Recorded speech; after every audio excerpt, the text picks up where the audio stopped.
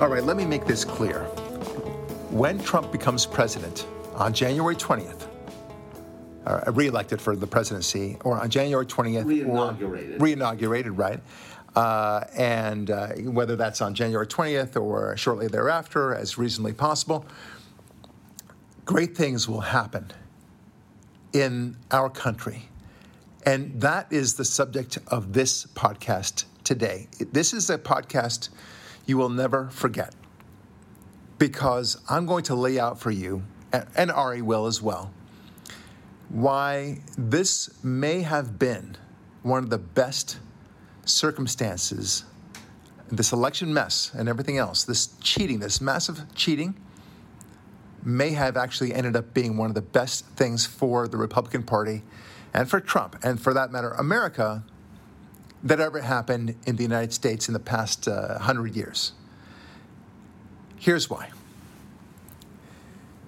If Trump had won outright, even if it were a landslide on November 3rd, and the Democrats, went with their tail between their legs, and they all said, gosh, we really ought to learn from what happened tonight, and we really got a shellacking, to use Obama's words, and we really need to listen to the conservatives, that would all be very good. But it didn't happen, of course. Instead, they tried to cheat. They created a whole fiction that somehow this was a fair election, notwithstanding that 6 states simply stopped counting at approximately 9 o'clock, 9:30 our time here in California. And then with Trump way in the lead in all those states, only to find that all of it was reversed by, 4 o'clock, 7 o'clock in the morning the next day. And then, of course, it's way beyond that. I don't need to go into all the details. We've talked about it so often. Had that happened, that we won outright, we would never have known about the extent of cheating that had happened. We now know, for example, just from the Dominion software, that the cheating was happening also in 2016. Yeah, that's right. And for God knows how much longer before that. Oh, yeah. No, clearly. There were problems with the Dominion software, and for that matter, trying to get away with a lot of crap. I think ever since 2000, I'm sure it was before 2000, don't get me wrong, but because it was so close in 2000, and because of what Al Franken did, when was that? 2008. 2008. With Norm Coleman, where he suddenly found some ballots in a trunk of a car, and then he won, quote unquote, by 700 or so votes in Minnesota. Because of that, they realized they got an appetite for cheating. Just like you might get an appetite for getting welfare, and it's hard to get off of welfare, right? You get an appetite for cheating, especially when you get away with it. And they looked around and they said, this thing that Al Franken's team did, that worked out pretty well. Let's see if we can do that in other races. And you'll never convince me that the Orange County seats that were flipped from red to blue in 2018, all the Orange County districts, every single one, were somehow honest elections, especially with the harvest ballots, ballot harvesting and so on like that. And how they were flipped a week later, all of them. Yes. The election night, they're as normal, and then they start losing days, weeks later. Yeah. As things are conveniently found. Whenever the numbers start going down for you as a Republican, you're on the way out, because it doesn't. They will not say, well, it went from 7,000 down to 6,000, and then it stopped at 5,000, and the Republicans still won. Nope. As soon as they start having a mass migration of votes downward from where you were, you can rest assured that the Democrats are playing funny with the election. Anyway, the point is that with all these things that have been happening, the cheating got worse and worse. Look, there's a friend of mine, and he was in a relationship for, I think, about 10 years. Boyfriend, girlfriend, that's all it was. It wasn't married. And he discovered, he wondered, there was a couple of things. She had some strange goings on. She would leave to cross the country a couple of times for this or that convention. And he thought it was weird because it was difficult to reach her. But he didn't think anything about it. And then toward the very end of the relationship, he discovered something, I think, on Twitter, a comment that she had made, and it was clear that she had been having an affair. Okay? And not only that, but it was so clear that she actually posted pictures with her and her other boyfriend. And it was pretty brazen, Ari. And they showed them kissing, all these things. And she had left it on the laptop. It's not as if my friend, was able to, to somehow do a forensic study of her Twitter account. Right? She left it open, just didn't bother. And then, of course, my friend discovered this, put two and two very quickly together. It was easy. He confronted her. She at first lied about it, but she couldn't lie about it. It was a pure sexual relationship that she was having, cheating on him. I mean, he broke up with her instantly. Now, why do I bring up this story? It turns out, as he studied it further, because he was curious, she was very good about hiding and covering her tracks in the very beginning. She felt very guilty and so on. She eventually kind of revealed everything, which is, to her credit. But then as she got away with it more and more, she got less and less careful. It became part of her DNA to simply cheat and not even bother to cover up her tracks because she had gotten away with it for so long. Ari, that's what I'm saying about the Democrat Party now with the cheating.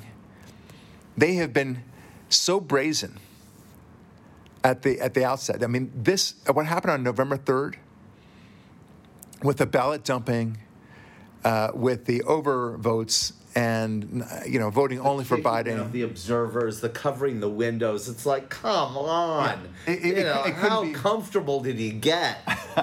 It could not have been more brazen, right? That's what we're saying, and you realize that, and here's what I'm thinking is going to be happening.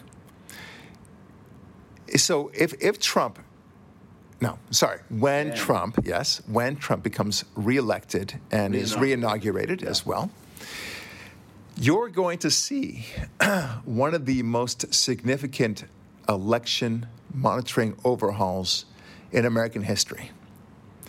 And the Democrats will not be able to meaningfully fight it. He will say, Trump, that all elections in every state, as a federal law, every state must have each of the voting participants show their ID if they are there personally. If not, that they are otherwise to fingerprint themselves by way of an absentee ballot so that when they do submit their request for an absentee ballot, they have to show that they're registered to a lawful place. Hold on. Absentee ballots. Let's just. Well, I would love that. But let's just say, absentee ballots will be much more minor. They have to have a serious explanation as to why they're voting absentee. It can't just be because it's convenient for them. It has to be because, look, I'm in the hospital, or look, I anticipate I'm going to have a surgery, or look, I'm a soldier stationed overseas. Exactly, something like that. There'll be many exceptions, but it won't be just because I feel like it. And hopefully it'll be one day of election, voting, and that's that. But whatever it is, there's going to be massive changes in the election system, which of course would be fantastic. There will also not be allowing any computerized systems that are not thoroughly vetted by both parties and partisan group or whatever. Well, forget the party. A nonpartisan group administered by the military. Yes. I'm serious. With old punch card tabulation, not ink. Punch card. Well, it's easy enough. The most reliable. It's easy enough for a group, a bipartisan group, to be able to do a forensic analysis of all the computers. Now, it's pretty dangerous because you should be able to count them anyway. I mean, had we had people just counting the ballots as they had in pre-computer days, we would have been done a long time ago. But we're still counting on some of the counties. It's crazy. It's not the benefits of computers are not revealing themselves. So let's put it that way. And computers offer only a lot of mischief because they can be manipulated. Anytime you're using a computer, you have somebody in the background saying, how can I manipulate this to my advantage, right? And do this in a clandestine way. Yeah, and that's what I mean. Punch card tabulation, which, by the way, was invented around like 1895 or something. automated ones. Yeah. You know, it was originally built to count immigrants into America. Yeah. It's the most reliable thing, and the only part of the computerizing of this is the machine that goes through and checks the punch cards. Yes. And counts one. Yes, exactly right. Digitally. Well, that's the issue. So that's one thing that they'll do. Then the other thing that they'll do is they're going to go after all these people who played funny with the election system, and there are going to be massive investigations. And massive treason charges. And by the way, because I'll say this part, not a lot of Democrats will be left as elected officials after this purge in the country. I'm serious about that. There won't be a lot left. Most of them The will next be thing, having government paid for housing. the next thing I think that we can expect is a full investigation of Biden and Hunter Biden and of many of the top officials, including Obama. This is a binary process for the Democrats. They are facing a huge issue. You know, they talk about somehow that Trump will be on trial, you know, for whatever, God knows what, because they've already tried to impeach him before. Didn't work out well. So they would have to find something that happened in the year 2020, you know, in order to go after him. Of course, they haven't found anything. But that's lip service. That's projection yet again, because they know that if Trump were to win re-election, but in their minds, I'm saying, that they've got a lot of explaining to do, Lucy, as it were, and that's a big deal. That is going to really alter the landscape of American politics forever.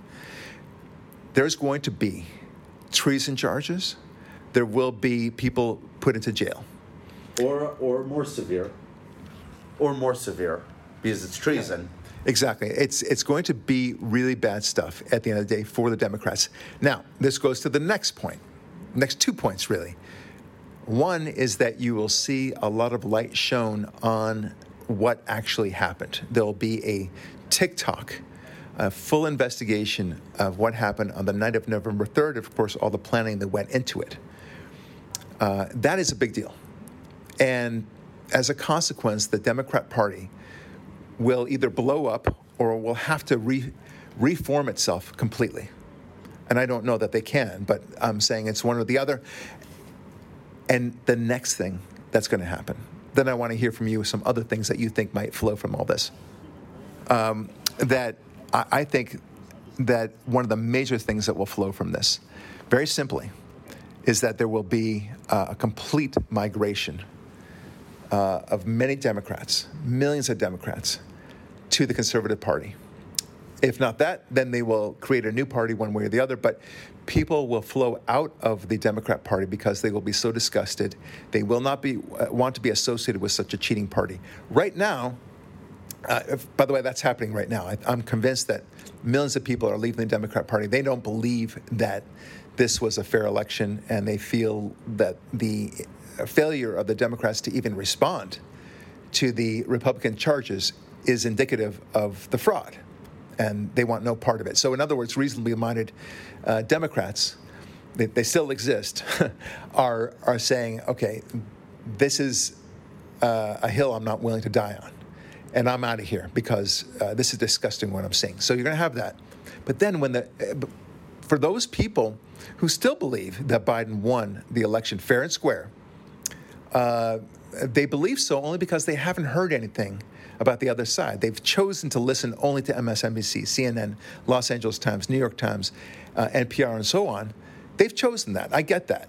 Okay? And if you only listen to those outlets, you won't hear any of the details other than to say, oh, that crazy Trump desperately trying to cling on to power, hoping, and he's lost 49 of his 50 lawsuits, don't you know? Never mind that that's not the actual number. And they'll just parrot that back.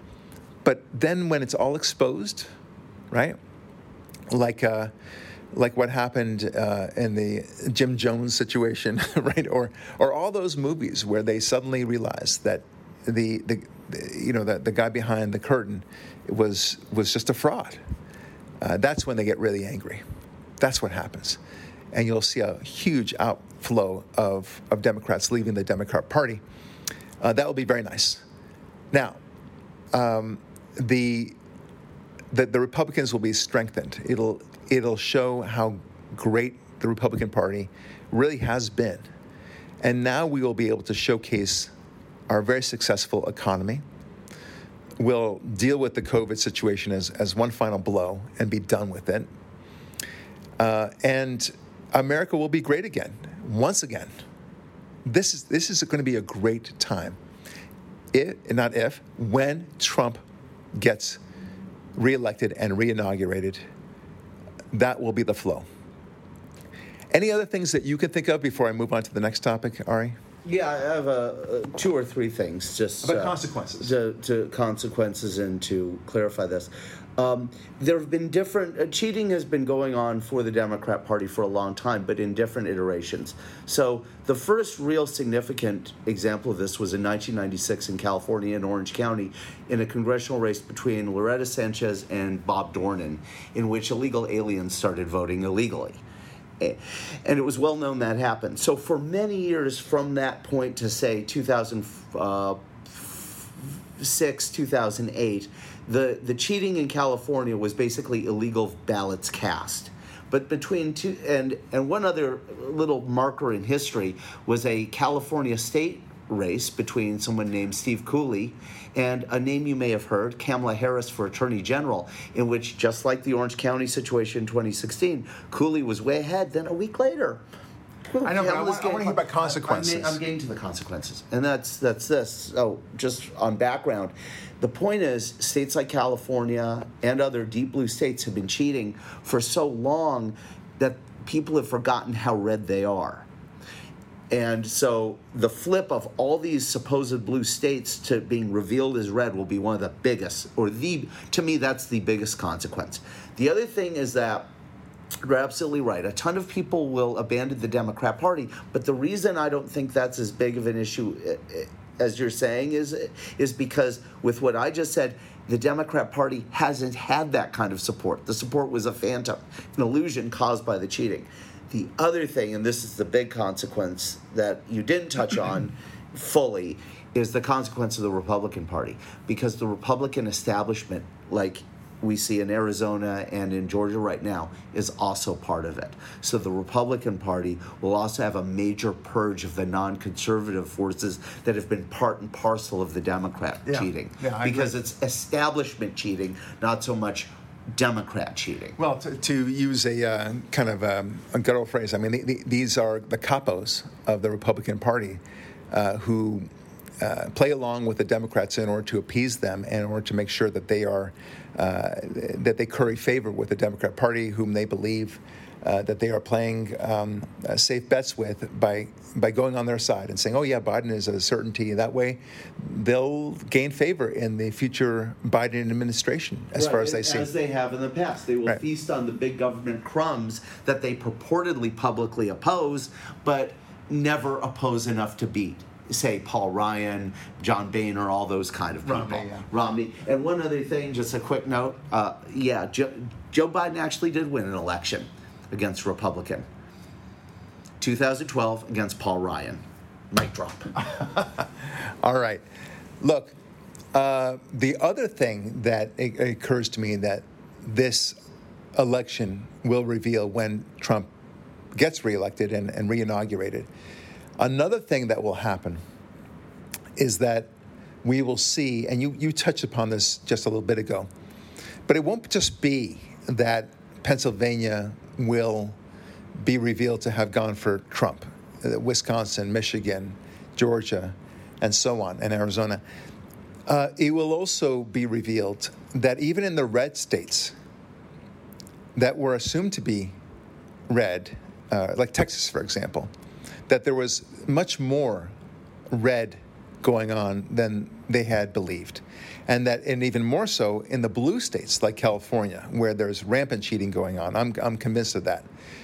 That California is not presently in play as one of the 4 states that are problematic in the election. Not at all, right?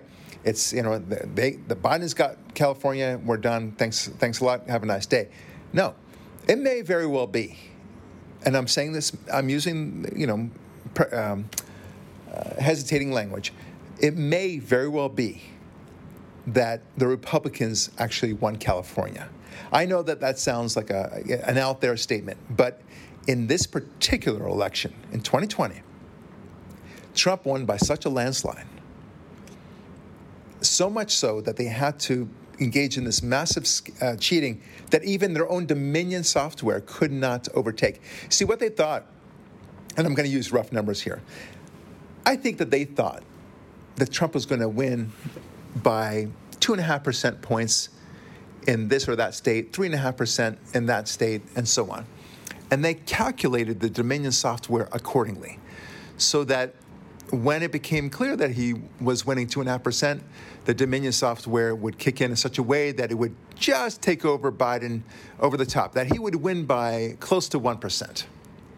You see? Nice, convenient. So and that would paper ballots that they had to print after the election wouldn't be that many. And it wouldn't be that obvious, right? But instead, that's an important thing to say, because the Dominion people have admitted, oh yeah, we always need paper ballots to back up what the machine says. Right, okay. That's the reason I say that. Yeah. So instead, what happened, of course, is that Trump won by a lot more than they ever anticipated. Ohio is a good example. They thought 12%, 8%, crazy percentages, and it doesn't take rocket science to notice that the Trump rallies and the enthusiasm involved were just out of the park. I've never seen anything like it in our lifetimes. Okay, we know what was really what. Biden did not win this election. We, by any stretch of the imagination, it's absurd. You've already heard all these arguments. I don't want to repeat them again. But the gist of it being, Biden really won more, 80 million votes, far more than Obama ever won, even adjusting for an increase in the population. Really? No, it ain't happening. No one believes it, especially with a man that is stuck in the basement who's a three-time loser running for the presidency. The plagiarist, the Ukraine situation. Nobody has any enthusiasm for Biden. Yeah, and it doesn't work. It's not enough to hate Trump that much. Right, and that these spikes only happened in 5 cities in 4 states. There's too many examples of it. So the point is that no one believes it, and it's going to happen that Trump will win. So what happened was that Trump had won so much that the Dominion software kicked in, but it didn't kick in enough. Oh my gosh, it's a little bit like the flood. We put the levees, in order to anticipate for a certain amount of flood, but the flood is just too much. Now what are you going to do, right? So you have to race, you have to scramble, you have to create either more levees, one way or the other, but you are in desperation mode at that point, and you do whatever you can. You throw little kids on top of the thing. You do whatever you need to do to stop the flood from breaching the levee. And that they couldn't do. They just couldn't. So they ended up with these ballot dumps, which they never expected to have to do. They had these, and everything got exposed. That's the point. All the weaknesses. Use Hurricane Katrina as an example, right? Had Hurricane Katrina only, and I put only in quotes, been a Category 3 hurricane when it hit New Orleans, and the levees were enough to hold back the hurricane, no one would be talking about how weak the levees were. They were terrible, the levees. They were old-timey stuff. It was awful. But because it was a Hurricane 4 or 4.5 or whatever. Category 5. It was Category 5 at some point. Because it was so much more dramatic than they anticipated, it revealed the horrible infrastructure of the levees. Same thing here. Okay, this overwhelming flood, if you will, of Trump votes revealed and exposed the corruption of the Democrat Party and what they were really doing underneath. And now we know about the Dominion software. And this is really bad stuff. And it ain't going to be handled by the Biden administration. We know that. So it's a big deal. A lot of things are going to happen. Now, I want to move on to another area, but related, of course, is where we are in terms of the legal fight against the counting and such. There is one more legal case that has just been filed with the Supreme Court. I believe it was filed on Tuesday evening. This was from the state of Texas, and it was against the states of Pennsylvania, Michigan, Wisconsin, and Georgia. I don't know if it was also Arizona. No, just those 4. Okay, so the 4 that I just mentioned. And then very quickly after that, 17 other states joined. And maybe more will join after this podcast, as far as I know. But the point is 17. So we got a total of 18 states suing these 4 states on, I believe, very correct grounds to say that what they did was a violation of the due process clause and the electoral college clause in the Constitution, equal protection and so forth. And they're right. I mean, to the extent they screwed up their balloting and such, it has an impact on every other state. And we are, Texas has standing to argue about this. Now, just before that, the Supreme Court unanimously denied a request for an injunction regarding Pennsylvania's intended certification, which had been reversed by the Pennsylvania Supreme Court. The appellate Supreme Court had agreed with the Trump team that there should be an injunction. Pennsylvania Supreme Court reversed that. That went up to the United States Supreme Court, and that turned everything around. And so the United States Supreme Court said, we're denying your writ in this case for the injunction. Expedited injunction, but they haven't denied the case. Breaking news: it's now up to 21 states. So 4 more. Oh, wow, that's great. So we got a total of 21 states, including Texas? Okay. Yes. So that is pretty wild. As they say, the monster is growing. Wow. This is phenomenal. I mean, I'm glad to hear it only because I think, the Supreme Court needs to hear the voices of these states to know that we are all in on this. You cannot just sit idly by and worry about, quote unquote, the Biden administration. Yeah, it's anyway, one of those where the court needs to hear loud and clear. If they don't at least take the case and air it, big problems are coming. Right. Big problems. So now going back to the rejection of the injunction, the immediate injunction, I said it was 9-0. Okay. Now we know that Alito is very hot to trot on this issue. He knows that there's been election fraud. We know that he's in our camp. And right? one of his orders for Pennsylvania, I know. that injection, I don't want to go. Was ignored. So the point is, him denying that order is unusual in the vacuum of itself. I understand, and I'm going to explain that in a moment. So bear with me while I explain this. Sorry. As a lawyer, I don't profess to be an expert in Supreme Court procedure, but I do know enough to say that I understand how judges think in these departments. So yeah, you stayed at a Holiday Inn last night. You know what you're talking about. I am a lawyer, though. Right. All right. So, point is that Mark Levin. I love Mark Levin. I think he's very good. He's a fighter. He's maybe a little whiny from time to time, but by golly, he's very, very smart, right? Okay. Now,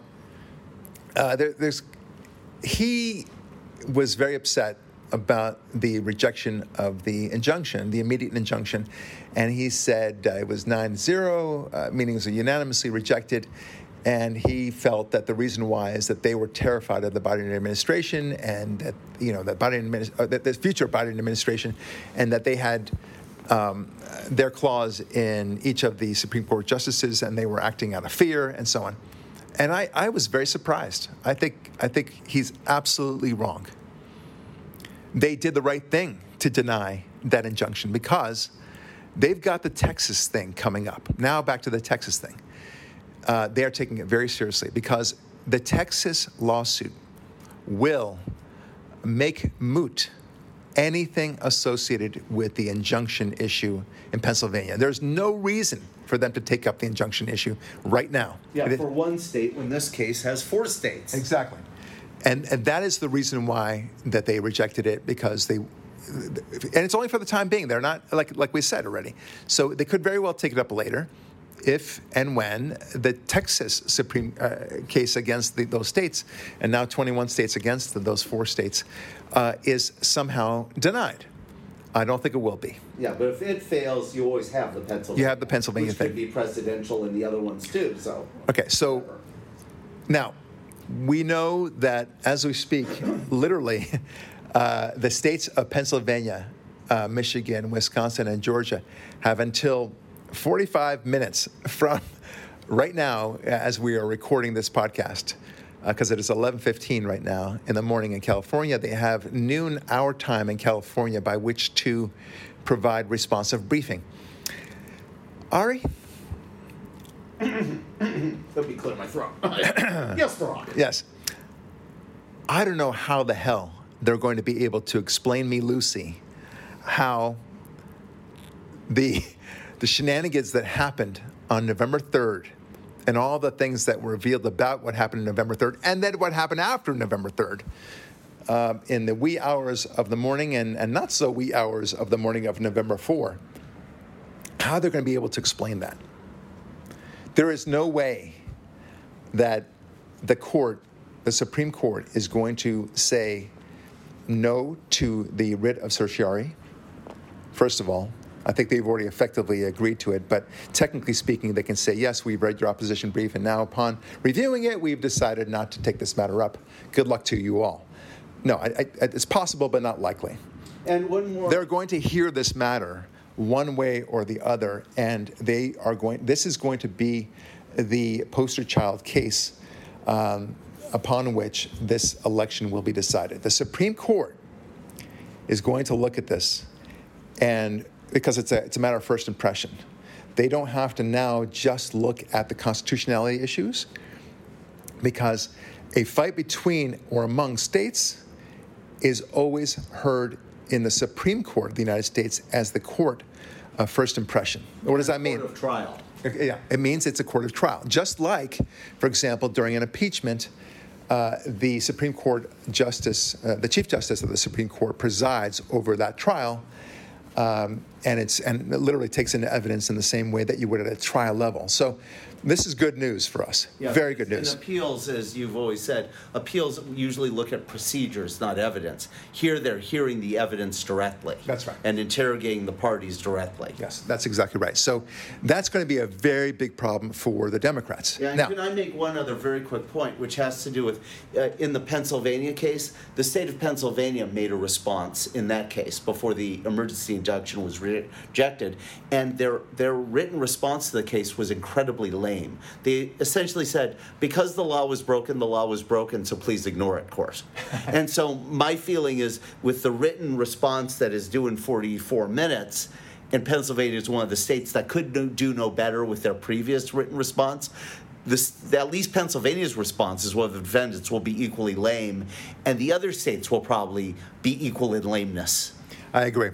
Look, it's going to be very hard for these states to explain themselves. What are they going to do? Going to say, well, MSNBC said that there's no evidence, so therefore good enough for me. Look, by the way, do you know how accurate that is? Because the Attorney General of Michigan, Dana Nessel, was on MSNBC yesterday, and she said exactly that. Yeah, of course. It was. Look, I can't. Look, as a lawyer, I can tell you that I have never had a case where, when I'm the plaintiff, let's say, and I say, Your Honor, I think there's a lot of evidence of fraud here and such like that the other side has not said, oh, there's nothing to see here, until there was something to see here, right? That is the par for the course. So don't be impressed when they say, he said this without any evidentiary backup whatsoever about this, right? And you say, what about? And it's not even whataboutism, it's the actual facts and evidence that they claim to want. And in one of those cases, Georgia, they have a video of O.J. literally killing Nicole, Exactly. right? Oh, those weren't suitcases. Those were Those were ballot boxes. Those are ballot boxes, don't you know? No, they weren't running those ballots through the machine 3 or 4 times. That was thoroughness. Yes, They exactly. didn't kick out media and Republicans, say we're stopping counting for the night and kept counting. It was something else. It's not what your lying eyes saw. Of course. So it's going to be finally decided by the Supreme Court. That is going to be the hill to die on. Now, I hope, and this is where I'm going to leave it off with, I hope that although we have supposedly, on paper, a 6-3 majority, we know that John Roberts he lacks a backbone, shall we say. I could be more graphic about it, but we'll just use lacks a backbone for this PG-13 episode. We know, of course, that there are three left-leaning justices, Breyer, Sotomayor, and Kagan. But it would be nice if they can put aside their partisan hats and say, wait a minute, I am seeing what I'm seeing. And as much as I don't like it, as much as I despise this man named Donald Trump, fair is fair. He won this election. I think, Ari,